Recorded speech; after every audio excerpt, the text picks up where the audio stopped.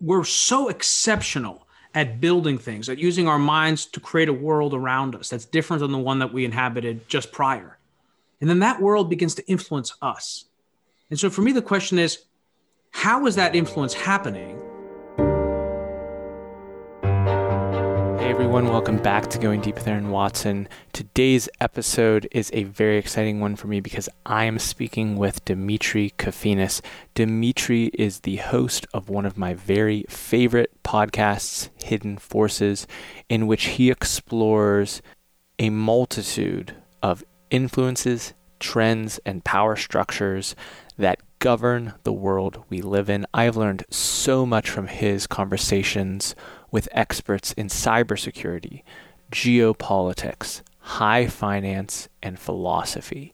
In this conversation, you will hear the depth of thinking that Dimitri has put into these very heady topics, and we explore some of the ways in which navigating modern times is exceptionally difficult and complex relative to periods of the past. I so enjoyed talking with Dimitri, and I think that you will enjoy getting a peek inside his brain. Here is Dimitri Kofinas.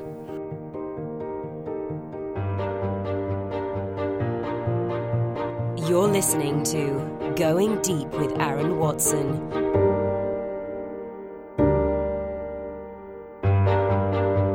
Dimitri, thanks for coming on the podcast, man. I'm excited to be talking with you. My pleasure to be on, Aaron. Thanks for having me.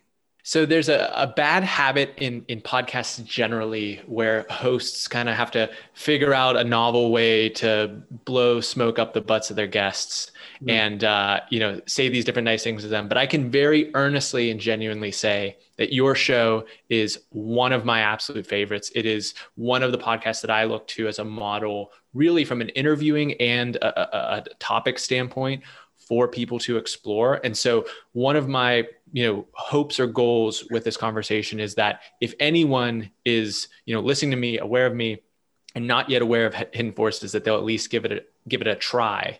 And I think that maybe the kind of best entree here into a conversation I want to have with you is just the name of the pod itself, Hidden Forces. This idea that, generally, if you've taken a civics class, if you've read a headline, you could articulate the very apparent frontline forces that seem to be acting on people. But the exploration of those that are less legible, less right there in your face, but have an enormous impact is a kind of really cool intellectual pursuit. So take me, the audience, a little bit deeper into that name specifically of the show and how you came up with it. Yeah, I mean, I think that's kind of right. It was just a recognition that most of what we experience in our life is surface layer phenomena. So that's absolutely true in financial markets, which is where I experienced it most in my media career, because I started on radio and in TV on the finance media side. But it's true across the board. I mean, all these conversations that are sort of in vogue lately around simulation theory deal with that as well. The idea being that we really don't know whether or not, we don't know really what reality is. We sort of approximate it through the use of models, so we could be living in a simulation and not know it. So it's the kind of map in the territory. But the underlying reality, if you believe this, does influence what we experience on the surface. So the idea is, what are those deep down the vector forces, which if you move them slightly, cause massive changes in our experience of the world? And so the idea of Hidden Forces was to apply the kind of framework that I had been using in financial markets to everything else, which is why when I started the program, the episodes that I started with were episodes on postmodernism, philosophical mathematics, television history and culture. I mean, television history is a really fascinating one because we don't realize just how much impact, let's say, movies like Rambo or shows like, not Murphy Brown. I'm confusing Murphy Brown with someone else. No, it was a movie with a working woman that was very popular. I'm blanking on it now, or like, Knight Rider, for example. Knight Rider, what it told us about our relationship to technology and where we felt the future was going. But anyway, the reason I brought up Rambo is because Rambo, even though it's not TV, it's a movie, is that it reframed our relationship to the Vietnam War.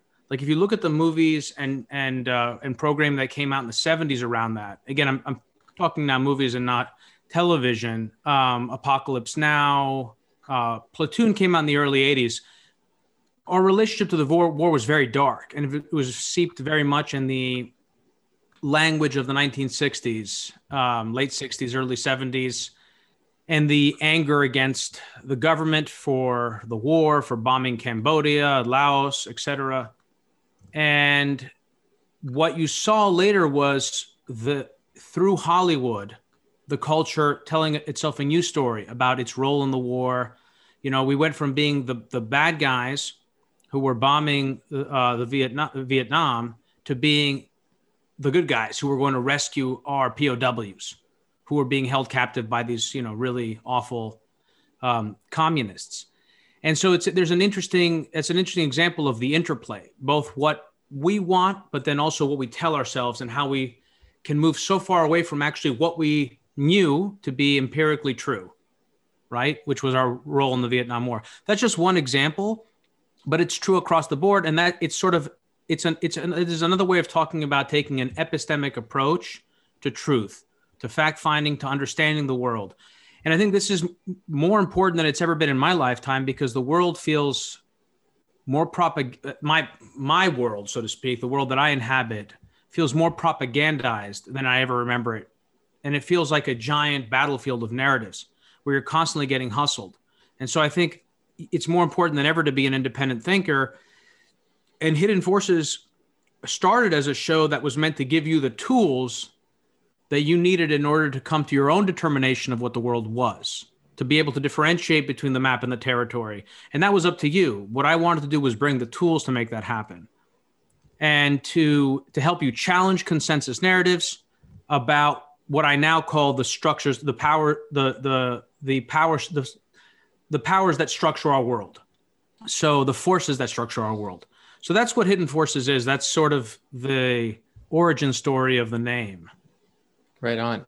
And it has the capacity to splinter into so many different directions. So you start with the economics, and I've always been of the mind that, you know, often, particularly for folks that kind of don't focus on that side of that field of study, that it's actually influencing way more than one might suspect. So I started with a degree in political science, and we're breaking apart, like, how did this war, you know, get set off? And so often there were these just kind of like fundamental economic realities underpinning those, which drew me away from the study of the political science to economics. And so, you know, to me, just even being able to point at, to use another, you know, simple metaphor, the signal versus the noise, in the sense of what is actually the catalyst for something, what is actually the driver, is exceptionally hard to do, because in addition to being propagandized, it's exceptionally complex between the digital revolution, the, you know, the dangerous kind of footing that certain, you know, bellwether blue chip historically companies find themselves on in the present day, globalization, geopolitical unraveling, an arguably new Cold War, at least in narrative, between a US and China. There's an immense amount of complexity to try and absorb, which it basically creates the scenario for that propaganda to happen, because there's so many people just trying to make sense. It scales so far beyond what we're biologically optimized to be able to deal with, when our biology is like, hey, 120 person tribe, do I trust these people? Are we okay? And kind of looking outwards. And now that's being, you know, scaled to these just numbers that don't really make sense in a human brain. Yeah, that's a really great point. So, I mean, a few thoughts. One, in terms of the economic reasons for war, that's absolutely true. The Civil War is a great example. It was a war that it was founded on a moral quandary between slavery and abolition, but there were economic forces that made the war possible, that actually pushed the North towards outright confrontation with the South, where I would argue it wouldn't have either wanted to or been able to do that had it not been industrialized. So there were very different economic interests that were diverging. And tariff policy reflected that. U.S. tariff policy reflected that. So there were economic components to the war. So I totally agree. In terms of what you're getting to, which is the complexity of the world, it's a really interesting observation. I mean, the thing that immediately came to my mind was because I'm having Sergei Nazarov on the show, or Nazarov, I don't know how you pronounce his last name, the founder of Chainlink, which is a decentralized oracle that's used, it's the primary oracle that's used in DeFi applications and other smart contracts.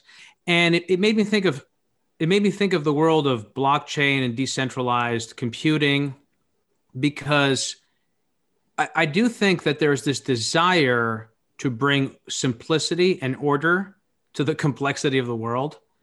And, I think what's important there, and I'm still in the process of meditating on this because I just started prepping for this today. Again, I'm of the view that you can never know what reality is, like in an ontological sense. You can never actually be clear on it. Perhaps it's possible to know it, but you won't know that you know it. So you won't have an epistemic view of it. So what I think what it's important for one of the things that I think is important to develop clarity around this in the blockchain community is to recognize that when we talk about truth, when we talk about decentralization or the truth machine, Michael Casey's great book, what we're really talking about is, and I think this comes across sometimes in the conversation, is consensus. It's a consensus view of reality. It's not reality. It's like, do we agree that this is the map of reality? So I think what we're struggling with right now is because the world is changing so rapidly, our models of the world no longer work as effectively. And so we need new models in order to understand it. We've seen this in the field of economics. I mean, how many more people talk about behavioral science today than they used to? Daniel Kahneman was nowhere 20 years ago. I mean, I took economics in college. There were like no banks. Like we didn't learn about the financial system. We didn't know. I mean, when we were taught interest rates, it didn't make sense. I had a huge aha moment I've talked about this before on the show. I think I was failing intermediate macro, failing right to the final. I was heading into the final, like the night before the final I wasn't failing. That's not correct. I was gonna fail because I had no clue what like the course was about. The teacher was this. It was also awful because the teacher had the worst Italian accent ever. Every time he said focus to the class, he would say focus, and everyone would laugh because we're not teenagers, but we're in college. So, and then I got it. It came to me, and I saw interest rates were the price of money, and boom, everything just made sense. So, and post financial crisis, there's been so much work on this front, right? And you've seen like the rise to celebrity of people like Nassim Taleb and others. So I think that's kind of where we are today. We have this, the world is changing rapidly. We're in one of those periods of rapid change. And the models that we've used to structure reality artificially in order to make sense of it so that we can move through it aren't as predictive. They don't work as well. And so again, bringing it back to Hidden Forces, one of the reasons that I started Hidden Forces was because I felt that we were in a world where those models are less valuable. The educations you get from college are less useful. And so you need to rely more on yourself, and you have the tools to do it. People are far more intelligent and able to learn than they realize. So yeah, that's kind of what I was thinking about in response to your question or your comment. Right on. So the other part here, you mentioned TV, you mentioned this previous time and talk about a model. There were just a couple channels, just a couple airwaves, and the just sheer girth of the attention that could be funneled across a narrative in that kind of very concentrated way was exceptionally powerful. And I don't know the exact, percentile of the Hidden Forces show, but you are at the very least in the top decile. Who knows exactly where that lands, just in terms of an audience that you can reach. Top decile. I like that. Within the landscape of podcasts, but we know that, even the biggest podcast is a fraction of the scale that could be reached with a story that's being told. So it's simultaneously this amazing opportunity for the individual to influence the narrative, to contribute, for bad actors, all sorts of other stuff. But taking it back to Hidden Forces and where with this, on a relative basis, smaller hose than the old TV channels, radio stations of yore, but in the context of today, an exceptional power and candidly responsibility, where are you most drawn to bringing people's attention and having them be aware of in the context of these hidden forces, the things that, I don't know how you sleep, if it's something that keeps you up at night, or if it's something that, you feel a sense of responsibility. I know for me, I just feel like the conversation around deep fakes is not happening to a degree that I would like to see, but I'm much more interested in you, the conversations that you're hoping more people will latch onto. Well, I mean, to take it even further down the vector, when you bring up deep fakes, what you're really talking about is truth and epistemology. And how do we know what's true? How can we know if Joe Biden came out and told the country that we're under cyber attack, or that or whatever? I mean, how do we validate content today, or how do we know something was said today when the way in which we've definitively been able to prove it is through, let's say, video or audio? Like go to the videotape. Who was the broadcaster who used to say that in sports? Let's go to the videotape. I mean, that is like deep embedded in the culture. So to your point, I agree. I think questions of truth and reality, what is truth, what is real, I think that is very fundamental to one of my deepest sort of interests. I think even deeper than that, for me, I think I've realized, looking at the episodes that I've done and where I think I've done some of my best work with the show, and where I think we've led both in terms of quality and in terms of lead time over others, is at the intersection of humanity and culture and technology. So how our brains, we're like incredible builders. And in this way, it's why I am Greek, and I'm not one of those Greeks that's like, Greeks are the best at everything. I hate when people do that. I really do. I hate it. But I do value the Greeks in a way that I don't value the Romans. The Romans were incredible builders. They were incredible architects. The Greeks couldn't match that. Of course, the Romans also came after that. But the Romans imported so much of what ancient Greece created culturally. And so what we're really great at, and there's another great quote by, I need to actually grab the book and have it here, because I've been thinking about it a lot recently. Edward O. Wilson, the entomologist, the scientist who developed the theory of eusociality, wrote his most recent book, maybe his last it'll turn out to be his last, because in his 80s. The book was called On the Meaning of Human Existence. And in the book, he talks about how if an alien species were to visit Earth, what would they find interesting in our society? You could think about this as a thought experiment. Like, if we were going to go to a different planet and we're going to visit a society that was supposedly inferior to ours, right? At least technically, what would we find valuable? Well, his point was, it certainly will not be our mathematics or our science, because this species will have, progressed far beyond anything that we have. But they will find value in our arts and in our culture. And if you think about it, this is also what fascinates us about other species and Aboriginal societies. We're not interested in their technology. It's like, oh, they have a really great bow and arrow. Like, did you see just how tightly they wound that string? How did they do that?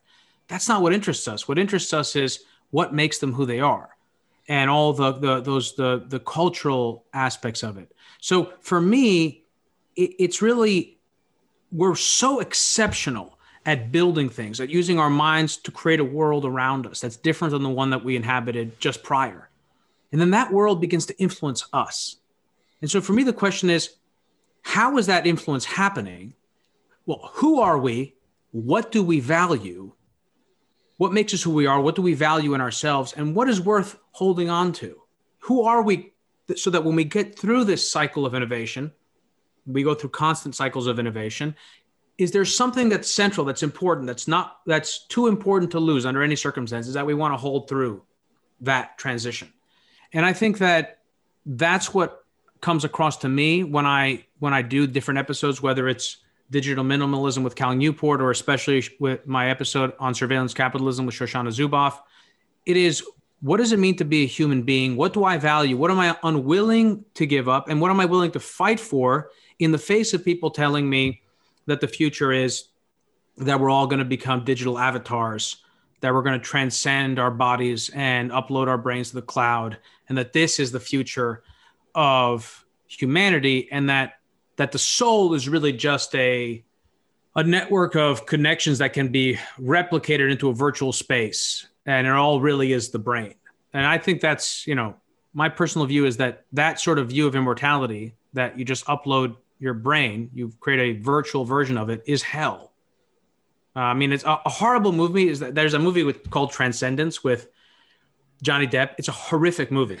It's a movie that I only watched in part because I was on an airplane. But there is that one part where he uploads to the cloud and he's changed. He's a different person. There's also a great scene similarly also that captures this. And this is why movies and stuff like this is so valuable, because it captures something that can't be expressed in words, that the culture isn't even fully able to understand, but it's coming out, like Black Mirror. But in the HBO series Westworld, have you seen the series? Yeah, loved it. Okay. So, I mean, remember the Scottish guy who's the father of William's wife? Mm-hmm. Short, barrel-chested guy. Guy was amazing. He's amazing actor. Played that role perfectly. And he dies unbeknownst to him. And he had said that he wanted to be brought back, and he's brought back, and now he's in this little glass, whatever case or whatever, basically a room. And he wakes up every morning and he goes through the same thing, and he plays that, I think it was what was the song that he played? It was not a Rolling Stones. Yeah, was it Rolling Stones? Yeah, it was a Rolling Stones song. And he's like, guy's living in hell. He's like living in hell. He can never actually, because he was changed. So anyway, that was a long-winded response to what you said about what started as a question about deepfakes. Yeah. But I think that the other analogy is, we shape the tools and then the tools shape us is another one of the little pillars of what you were saying there. And so to me, what I'm always struggling with is, yes, there is real capacity at the individual or the small community or the team level to go make your impact, make your dent on the universe, whatever kind of metaphor that you want to speak, if you can be really focused and patient and disciplined, what have you. But there are these just, Goliath shifts in the tools and the things that we're interacting with. So, whether that be the deepfakes or just the existence of blockchain-based cryptocurrencies, or these other things that they're now part of the world. There's not something that, my parents had their own things that they were navigating in the 70s that were their own shifts of the time. But these are the shifts and the changes that are in front of us today. And, without getting into the argument of is there an ultimate kill switch that could take that stuff down? We need to just have an inventory of the things in front of us. And I'm struggling to bring it to the question there, but the idea that, even having legibility into those things that are happening right now in the present, I don't know. I think it feels like it's getting rarer. Legibility into the things that are happening in the present. What do you mean exactly? Do you mean are you basically expressing a sense that reality feels hazy, that the world feels hazier than it used to, and we need to just have a more deterministic sense of what's happening? Yeah, not that maybe need is not the right word there, but yes, there's a haziness in the feeling of to you use the map and the terrain analogy.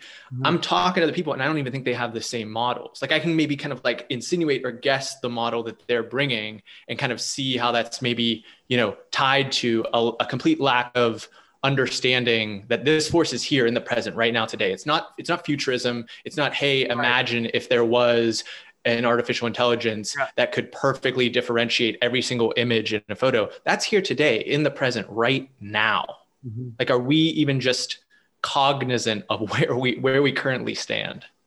Yeah, no, that's a great point. I mean, I said hazy. You didn't say it, but I did say it, and it does. I mean, there does seem to be a fog, and that's something that makes me nervous. I mean, I've become increasingly nervous. When I started the show, it was way more embracing of the future and excited, and I would, call it optimistic. I mean, I always like doing those shows that were meant to scare the shit out of my audience. I did an episode on cyber warfare, episode 8. I had an editor before Stylianos came on, who's my amazing editor, who I love to death. I think he came on an episode, firmly he came on an episode 10, I think.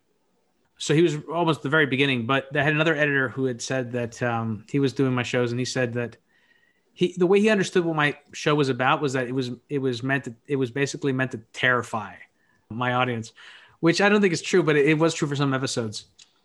So like I started the show in part because I had been, as I said, I had a radio show and a TV show. My TV show ended in 2013. Both were financial. And I had a brain tumor that I had been diagnosed with years before that eventually became just really, how do we say it, highly symptomatic. And I had no choice but to undergo surgery in 2013. And so I kind of just went on this long hiatus from the world of media and technology and finance. And actually before finance, I'd gotten my start in tech. I had started a video game company. It was a middleware skill gaming company for the console game industry. And then I moved into application development and design for the television industry, developing on the set-top box environment. So I had some interest in tech to begin with. And so when, I was really not interested in getting back in finance. And around 2015, I started going to meetup groups. So I was going to all these do it yourself, like IoT stuff, or like machine learning or AI or blockchain or whatever. And it was getting me excited again. And so when I really started Hidden Forces, I didn't start it with the thing of like, I want this to be a financial program. It was actually much more drawn to the philosophy, neuroscience, technology, and science. But as it's progressed, I've become more and more focused on the social dimensions, political, economic, and the whole thing about, the fog and the haze. I see it and it worries me. And I see also kind of a mob mentality on social media and elsewhere, where people just can't seem to agree on anything. Everyone's hustling, everyone's pushing their own agenda, and there's no unified sort of narrative about anything. And that, I think, does contribute to part of this sort of sense of haziness. We're just kind of not sure, like, who are the authority figures? Whether or not, for example, I'm a sort of someone who I've always really not taken well to authority, but it still matters who the authority figures are, to know who they are. So we're in a period of dramatic change when it comes to authority, whether it's at the international level with the US-led global order, or whether it's domestically. People are challenging norms. Everything, again, is changing. And in that change, it's almost like the world that was so clear begins to break apart into smaller and smaller pieces that sort of float in front of your face. And it's coming together. And as it's coming together, that's an enormous opportunity, because it's an opportunity to influence and shape the world, which is why you see so many people out there pushing their agenda and hustling. And there's so much propaganda. And at the same time, it's a very risky world, because in that sort of period of change, a dramatic change can occur. For example, a dictator of sorts can emerge in the society, because there's a huge vacuum for that. Or very big decisions can be made that are going to impact the next 100 years. And if we're not really prepared to take them correctly, that can be dangerous as well. So I guess I don't know what I was responding to exactly, but yeah. I'm riding with you. I like this. So in that same sense, the crumbling of the US-led global order, once again, it's something you're either, you're reading Peter Zion, you're, following Ian Bremmer, you're listening to these folks that have kind of laid out that framework so to make it legible, or it's just not, there's a whole universe of headlines and media outfits that's not that's not what the missionaries are pushing forward. That's not the kind of core discussion that's being had. And yet, if you're able to take a more global view, and I think I'm particularly guilty of this. I'm, born and raised here in Pittsburgh, have done some traveling and to try and expand my mind, but to even just see things globally as opposed to seeing them through, an overly US centric lens, lends itself to being able to appreciate not just China, but, Greece is immediately adjacent to Turkey. Turkey is, going to have an immense influence on the coming decades. Talk a little bit about, at a geopolitical level, the narratives, forces that you think people need to be paying more attention to. Yeah, great great observations. First, I do want to say this is the one area where, I mean, I majored in both political science and economics. And I loved political science. I mean, my U.S. foreign policy class, I've talked about it so many times on the show. It was my favorite class at NYU. I just loved it. And I studied it so much on my spare time. But there came a point in time where I made this realization, which was that if I really wanted to talk about foreign policy and make this my career, would I be willing to do that if I were not someone who had spent ample time on the ground in conflict zones? And I realized I didn't, because I felt that I couldn't sort of speak about it in a way that felt credible. I just did. Everything was secondary, right? I wasn't actually experiencing the conflicts for myself. And so I decided that as much as I loved it, I would move into other fields that would be, where it wasn't as important to sort of get that external data. That said, it's a way of saying, take everything I have to say in context and with a grain of salt. But given all the time and attention that I spent trying to understand the world through secondary sources or primary sources, but not through my own sensorium, I would say, again, to this point, it is changing dramatically. The world is changing dramatically. And, Greece is a perfect example, Greece and Cyprus and their security, Cyprus especially, but Greece as well, their territorial security threatened by a NATO member. This is, up until a few years ago, maybe 20 years ago, the conversation was really, and even 10 years ago, the conversation was really about how quickly can we get Turkey into the Union? Greece wanted Turkey into the European Union. Other countries in Europe didn't. Me, as a Greek citizen, I certainly understood the case for Turkey being part of the Union geopolitically, and it was in Greece's national interests. I actually didn't think it was a good idea because I do think Europe should have borders. And if you were to allow in Turkey, well, then what stops Syria? What stops Lebanon? Why is Turkey? Is it just because Constantinople was there? So that's a larger point, I guess, about, it kind of fits in. I mean, so the world was moving in this direction that was still being driven by the forces of the end of World War II, the European Union expansion, enlargement. That's been on hold now. No one's enlarging anywhere. They're just trying to keep it together. So that's obviously a great example. Where is that going to go with Turkey? Not clear. My hope as a Greek citizen, again, is that Turkey ends up getting sucked into and bogged down in conflicts on their eastern and southeastern fronts in the Middle East, basically.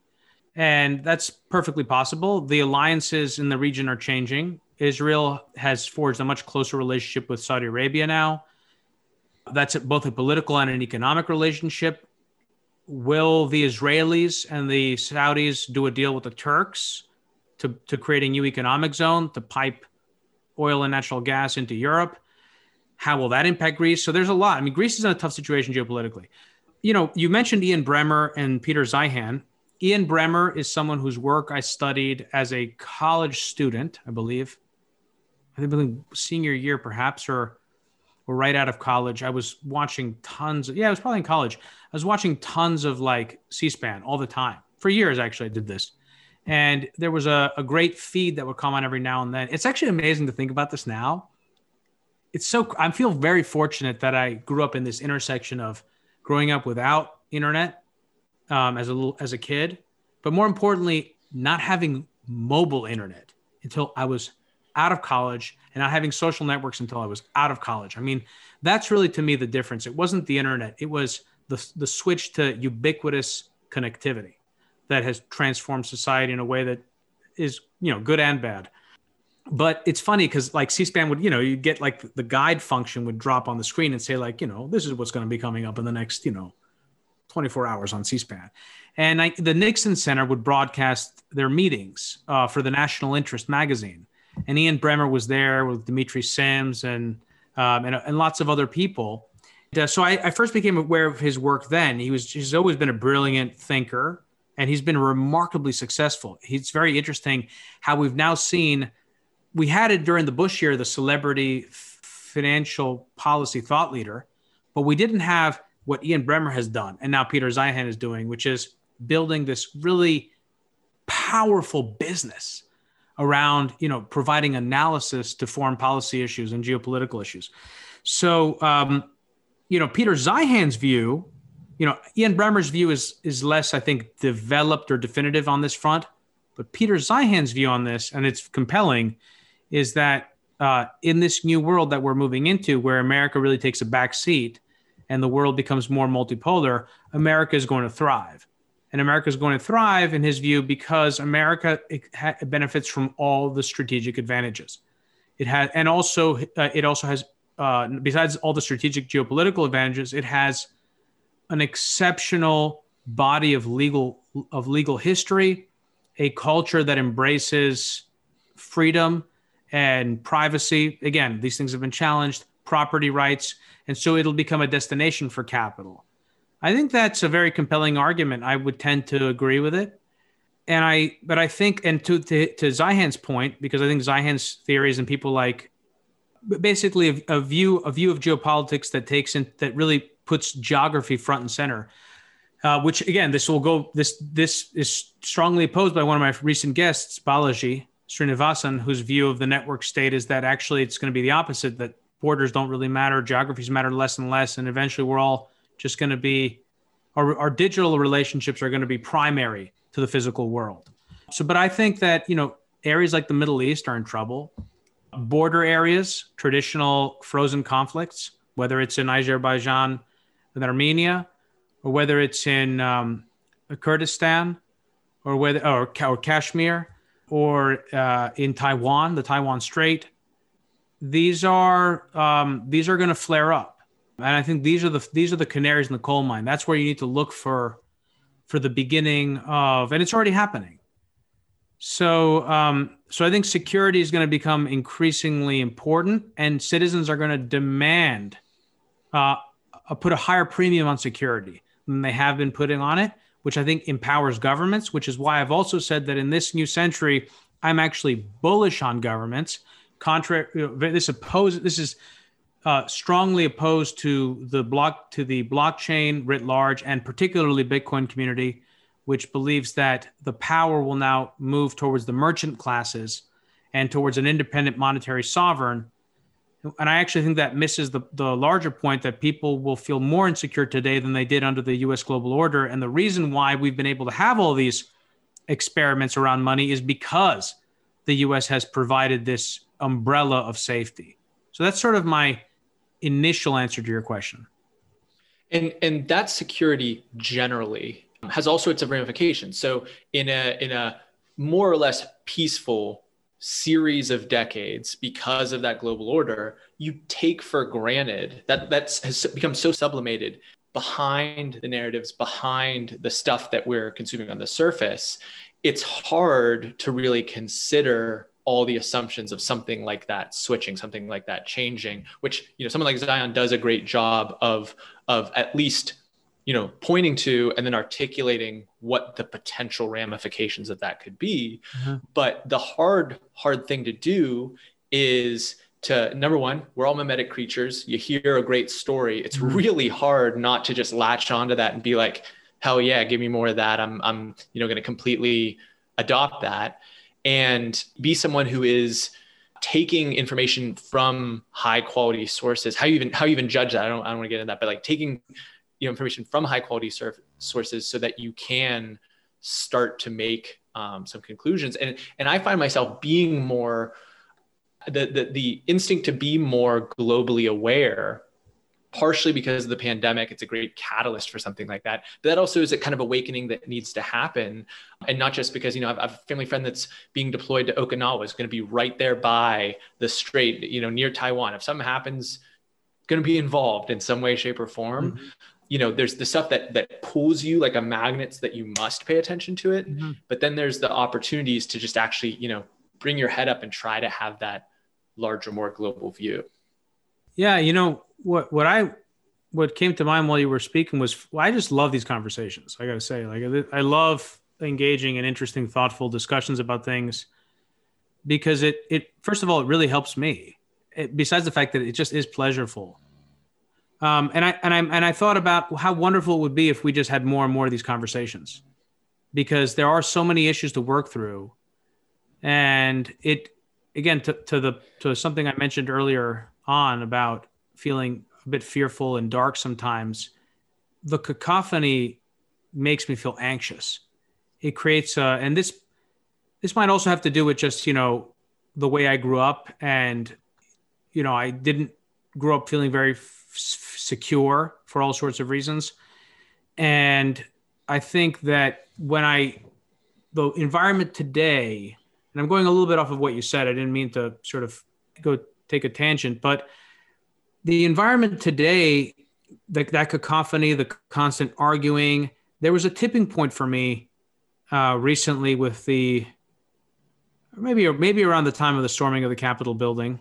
I think when I think about it now, I'm pretty sure the moment was the day that I had the Blockworks guys on, Jason Yanowitz and Michael Ippolito, and we talked about it a bit in the overtime.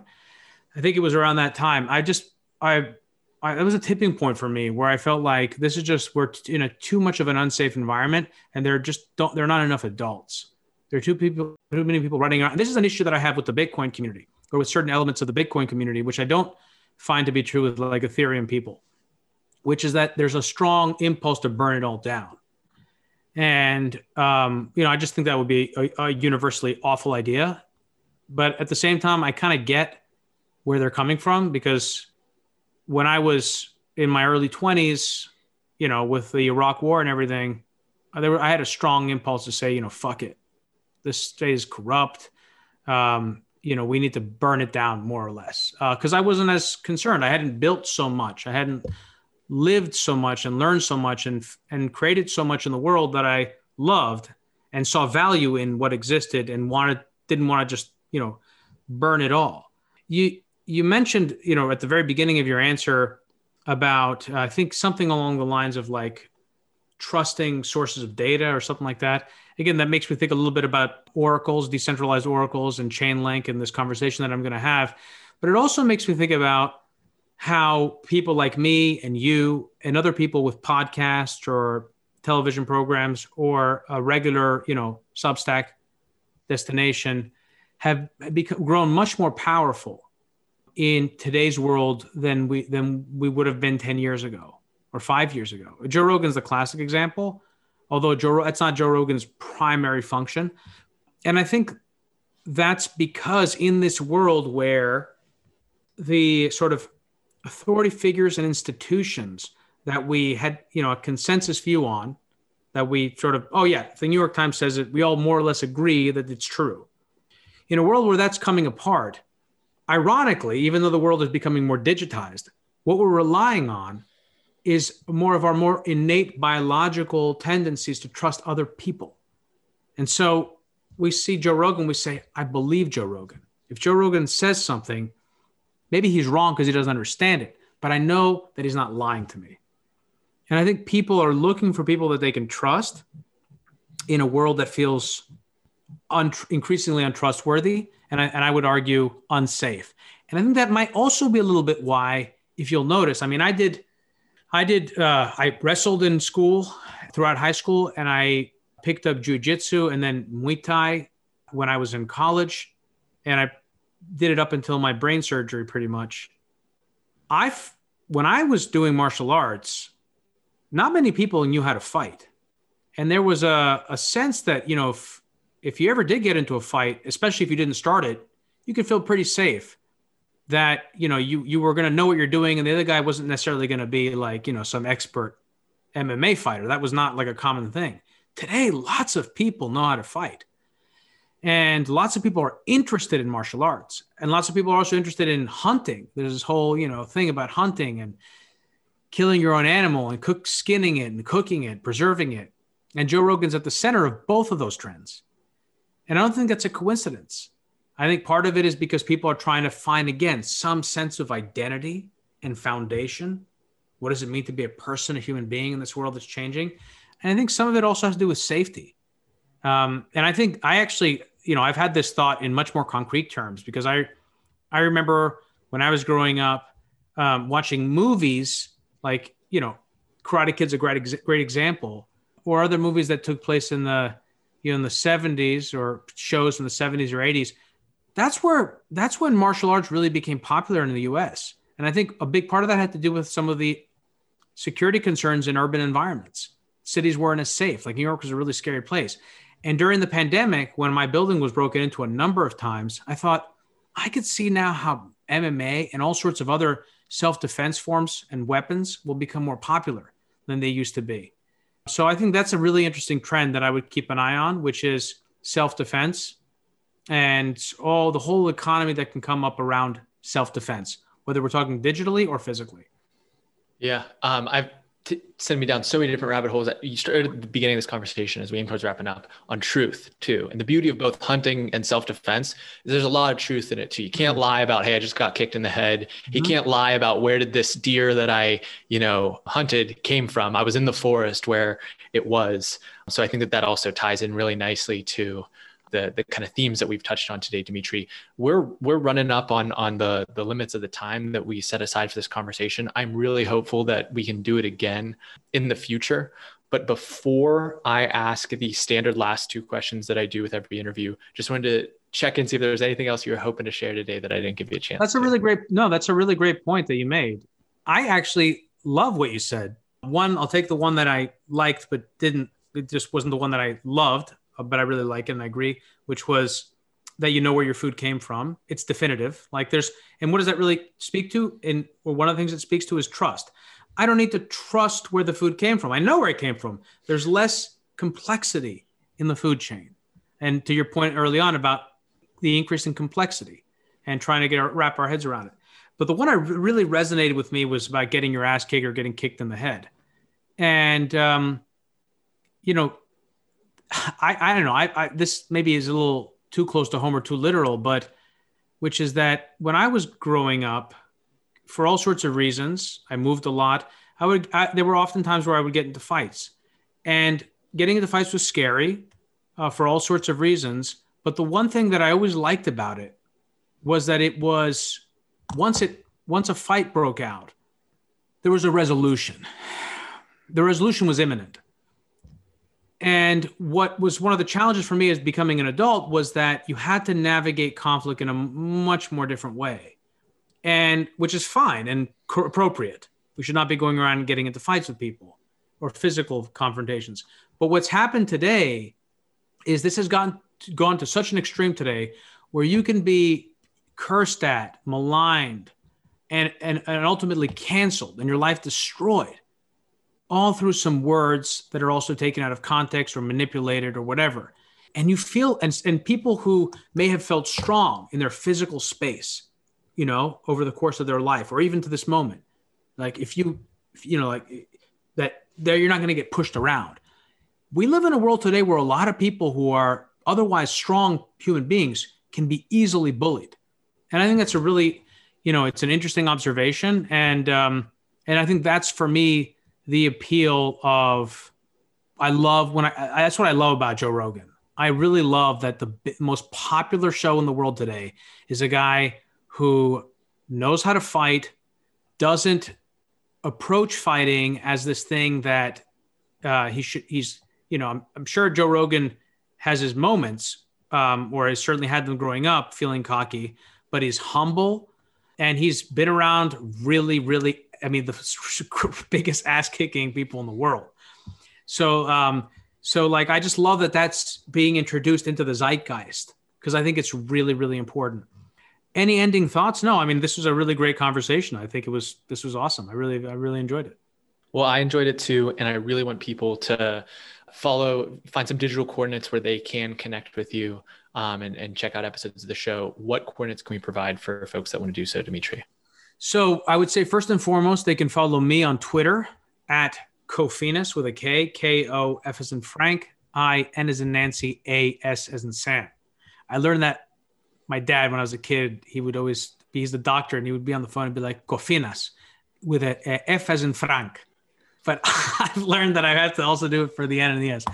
So at Kofinas, also at Hidden Forces Pod on Twitter, both of those. And then obviously at our website, hiddenforces.io, There's a pop-up where you can give your name, email, and zip and be added to our mailing list. We're going to be, I've been saying this for a long time that we're going to start using that soon, but we really are. I hired a team of consultants to help me sort of build Hidden Forces, to change it, to add structure around it, to really grow it in a way that's more consistent with my vision. Because up until now, it's been primarily kind of like it's been run almost like a hobby, even though it's not anymore. So those are my three recommendations: at Kofinas, at Hidden Forces Pod, both on Twitter, and the website hiddenforces.io. And then, of course, anywhere on any podcast application you have, you just search Hidden Forces, you'll find the show. Wonderful. We're going to have that linked. It's in the show notes for this and every episode of the show at goingdeepwithaaron.com/podcast, or in the app. We are probably listening to this episode right now. But before I let you go, Dimitri, first of all, I'm going to just reiterate that for a podcast junkie like myself, there's like the A tier, the B tier, the C tier of shows. And the A tiers, when they drop, I know I'm listening to them. I just don't know exactly when. The B tier, once I get through the A tier, I listen to my B tier shows. And then the C ones for if it's a particularly, heavy week of driving or something like that. And yours is firmly in the A tier. I learned stuff there consistently and have my mind expanded. So I really appreciate that. And I want to give you the mic one final time to issue an actionable personal challenge to the audience. You told me about this before the episode started. So I actually wrote some stuff down because and I was surprised at what came out. Or not so much I was surprised at what came out. I was surprised at how much came out. I had a lot of thoughts about this. One of the things that I think is important for people to try and do is to hold themselves to a higher standard, to the standard of their idyllic self when it comes to public interactions. So like, I can use myself as an example here. I've done all sorts of things in my life that I'm embarrassed of, that I felt like were not magnanimous, were petty, particularly petty, born out of insecurity. For example, that's always been a thing for most of my life, where I've let my insecurity and my emotions dictate my actions. And I see this a lot on social media and other places. People are really dickish. They're mean, they're gross, they're vindictive, they're jealous, they're envious, they're narcissistic. And I think people really need to try and be their best selves in public. Doesn't mean that you can't make mistakes, but try to keep those for your personal life, and really try to set an example and say, the person that sees what I tweet or the person that hears me on this podcast, what will they think? Who will they think I am? And is that person consistent with who I want to be? And I think that's a difference. There's a difference between being who you want to be versus being somebody else. You should always be yourself, but you should be yourself. I think, at least in public circumstances, the person that you want to be, that you strive to be every day. So I think that's the first challenge I would tell people. The second one sort of applies to that, which is to put space between your thoughts and your actions, or your emotions and your actions, because that also will help you be a better person and be more the person you want. So that means, again, when it comes to social media, don't tweet it right away and ask yourself, why am I tweeting this? What is the reason that I'm doing this? And is the reason consistent with who I want to be? And that's true, not just there, it's true in all sorts of other areas, but it's surprisingly easy to do on social media if you just implement the practice, because, there's a digital interface here. Also, I would say put boundaries around your mobile devices and your connected devices. There are all sorts of ways to do this. I did it when I started Hidden Forces. I probably wouldn't have been able to do it otherwise. I took an old iPhone, I swapped out the card with my new one. I made it so there was just phone and text, no internet, nothing else, just phone and text. And it helped me get unaddicted, lose my addiction within a week. Now I'm back to being addicted and I'm trying to figure that out. But that's because, I'm trying to navigate promoting my show. I don't actually enjoy being on Twitter like I used to when I was much more self-absorbed. And I was, kind of my TV program. Now I really do it for marketing, and I really wish I would. I don't particularly enjoy it, but I do engage. I do enjoy getting feedback and engaging with people. Another thing I thought of that I wrote was, and this is the last thing, is to try not to judge people. I think, again, to my point about me having done things or said things in my life that I'm not proud of, I think one of those things has been to be overly harsh in my criticism and judgment of people. And again, a lot of that has been born out of insecurity. I've heard Tim Ferriss talk about this when he says, if someone doesn't get back to you, if you send an email to someone and they don't get back to you, let's say, a perfect example would be if you send an email to Tim Ferriss and he doesn't get back to you, don't take it personally. Don't take everything as an affront against you, or it's what it says about you. It doesn't have to do with you. People are busy. They're overwhelmed. That's just one example, but there are all sorts of ways in which it's like that sort of concept of mind mapping. You think you know what the other person's thinking or where their intentions are, but most of the time you're just projecting. So, try not to judge people and, just focus on yourself, focus on being a better person, focus on being accountable. And I want to say there's someone who really does this in a beautiful way. A friend of mine, Grant Williams, who has a podcast that's very successful. He's been in media a long time. I've only started now to become even close to as magnanimous and good a public person as Grant is, because for years in my interactions with Grant, he was always so giving. And Joe Rogan is like this as well. And Tim Ferriss is like this also. They have reputations of being very giving. Joe Rogan has transformed the comedy circuit. Comedians traditionally have been very selfish. At least that's how they've been described to me.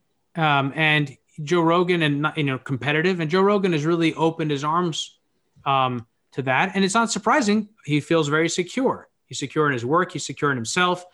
And he's able to do that. Grant is a perfect example of that. He's a remarkably giving individual. And so I often ask myself, and I also do this with Jim Grant as well. Both Grants. Jim Grant is someone who I got to know early on in my career, and we've become friends over the years. And he's such a gentleman, the way he treats people. And so I think it's, again, to end it on that point, try to find the people who you think live an admirable life. It's not just about money or success, but whose character and values you value. So you say, I want people to see me that way, and try and measure yourself up to them every day. That helps me. So, that's what I would say. Beautiful. Powerful note to wrap up on, and a lot to aspire to as we make our way in the world. Dimitri, I am very grateful that you agreed to come on the show. I really enjoyed talking with you, and look forward to doing it again soon. My pleasure. Thanks, Aaron. We just went deep with Dimitri Kofinas. Hope everyone out there has a fantastic day. Hey, thank you so much for listening to the end of my conversation with Dimitri. If you like this big megatrend philosophy style type of conversation, make sure you check out our back catalog, including the conversation with Jeff Booth, the author of The Price of Tomorrow, where he talks about the deflationary nature of technology, how that impacted his career, and the implications for all of us moving into the future. If you want to be prepared, make sure you keep it tuned to Going Deep with Aaron Watson. Thanks. Thanks for listening. Connect with Aaron on Twitter and Instagram at AaronWatson59.